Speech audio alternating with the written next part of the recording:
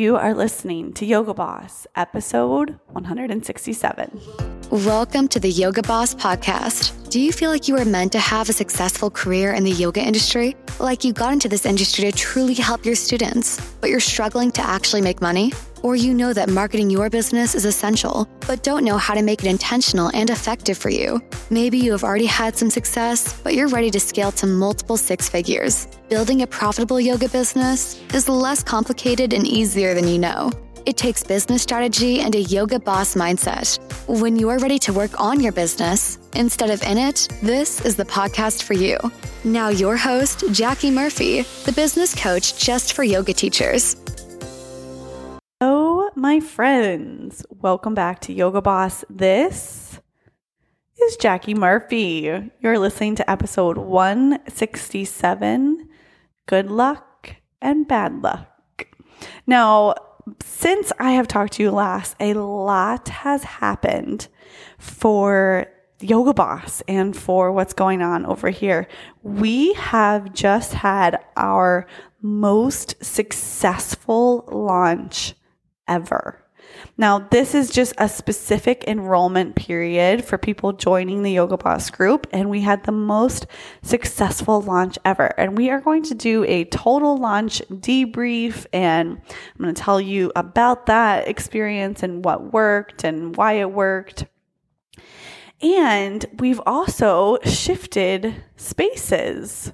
So I might sound a little different today. I'm working on getting my sound back to quality. But today I am recording to you from my home.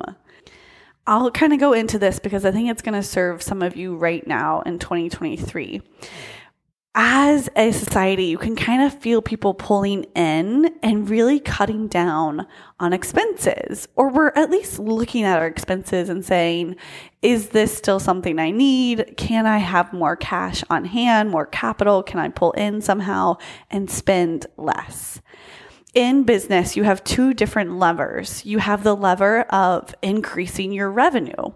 And that's mostly what we talk about in this podcast, how to make more money, increasing your revenue. But you have another lever, and that lever is decreasing your spending to overall improve the profitability of your business. And so I was looking at my business and I had this beautiful office and I loved it and it served me really well. But some things had changed about the office and it wasn't the same dynamic. It wasn't quite as quiet. I wasn't using it as much as I used to. So I thought, should I decrease spending in this area right now, just so I can support my business in a way where every dollar that I'm spending is coming back with an ROI. A physical space like an office, especially for an online business, does not lead to an ROI. If you're a studio, obviously it would. And so I made the decision to pull out of my lease early in an agreement with the people I was renting from, and I have shifted back to a home office. And we had to get a little creative to do this. So it took some getting resourceful and figuring out how I could have a space at home without paying for rent every month just to support my business. Now, this isn't a decision that's happening because it has to or because I'm running out of money in my business. Like, that's not the point where I'm at. But right now, after our most successful launch, I want you to understand I'm still looking at where can I be really resourceful with what I'm spending in my business and make sure that every single dollar that I spend leads to an ROI. So you might want to take a look in your business and see, is your money that you're making, the money that you're spending, is it working to help you build more profit in your business? If you're spending money on things that you're not seeing a strong, clear, and measurable return on your investment, take a look at that investment and see, can we figure out another way to do this? It might take you getting scrappy. So as I get the home office all built out, you'll hear my sound change and we'll get back to our regularly scheduled programming, but we're in the middle of the transition right now. And that brings me to my next point. This year, 2023, has been a flux. I mean, it has been ups and downs in my business. I started January 2023 with a failed launch, right? Completely failed. I recorded a whole podcast about it. You can go listen to it. There was a huge website issue. And now fast forward to March, and I've had my most successful launch I've ever done. So back-to-back failure to most success ever. What? This is how business happens. Sometimes it feels like good luck and bad luck. And this is something that I see my clients also bring to me as well. When you're in the moment of living a result, it's easy for your mind to want to label that moment good or bad. And you'll either feel negative or you'll feel positive. You'll either feel like you're successful in business or you're struggling in business. But business, just like life, makes so much more sense when you're further down the road and you can look back and connect the dots and see how every turn, even those moments that you thought were big, huge failures, were actually the exact right thing that needed to happen to lead you to the next big success. There is no such thing as good luck, bad luck in business. There is no such thing as failure or just straight up success in business. Everything that you do has a little bit of both. And I've been wanting to record this podcast for a long time. There is a Zen short story that is called The Farmer's Luck.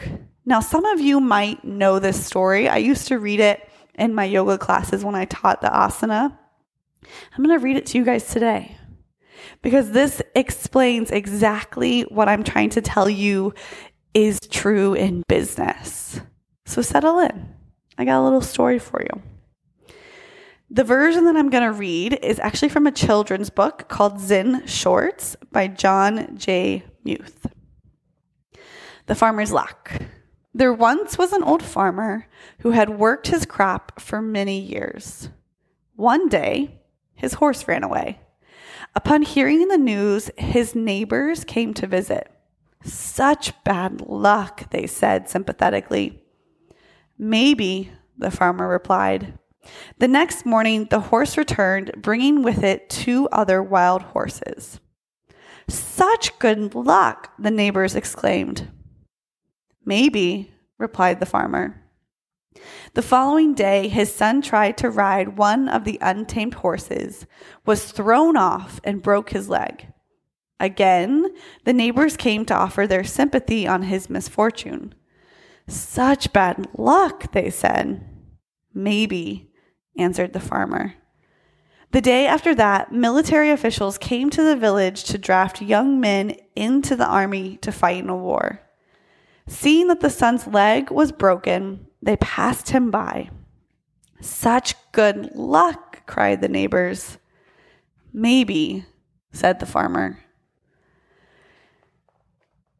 Wherever you are in business right now, instead of labeling it good or bad, instead of saying it was a success or was a failure, just insert the word maybe. And remind yourself that what is happening right now in this moment may lead to the next best thing. And the next best thing may lead to your next failure. And all of that is okay. You don't have to have a perfect line of successes after success after success after success in order to have a thriving, profitable yoga business. What you do have to have is a massive culmination of action taken. Lots of massive action, doing the thing, testing something out, getting a win, getting a loss, more action, more testing, more winning, more losing. That is as simple as it needs to be in order for you to have the success that you want to have in your business. So that's my message for you today. It's quick. It's simple. Take the story into your classes, share it with your students, and just remember, there's no such thing as good luck, bad luck. We just reply, maybe. My friends, stay tuned to this podcast. We have some exciting things coming up. I will do a full launch debrief of the most successful launch we've had for the Profitable Yoga Boss Group. Talk to you in the next episode.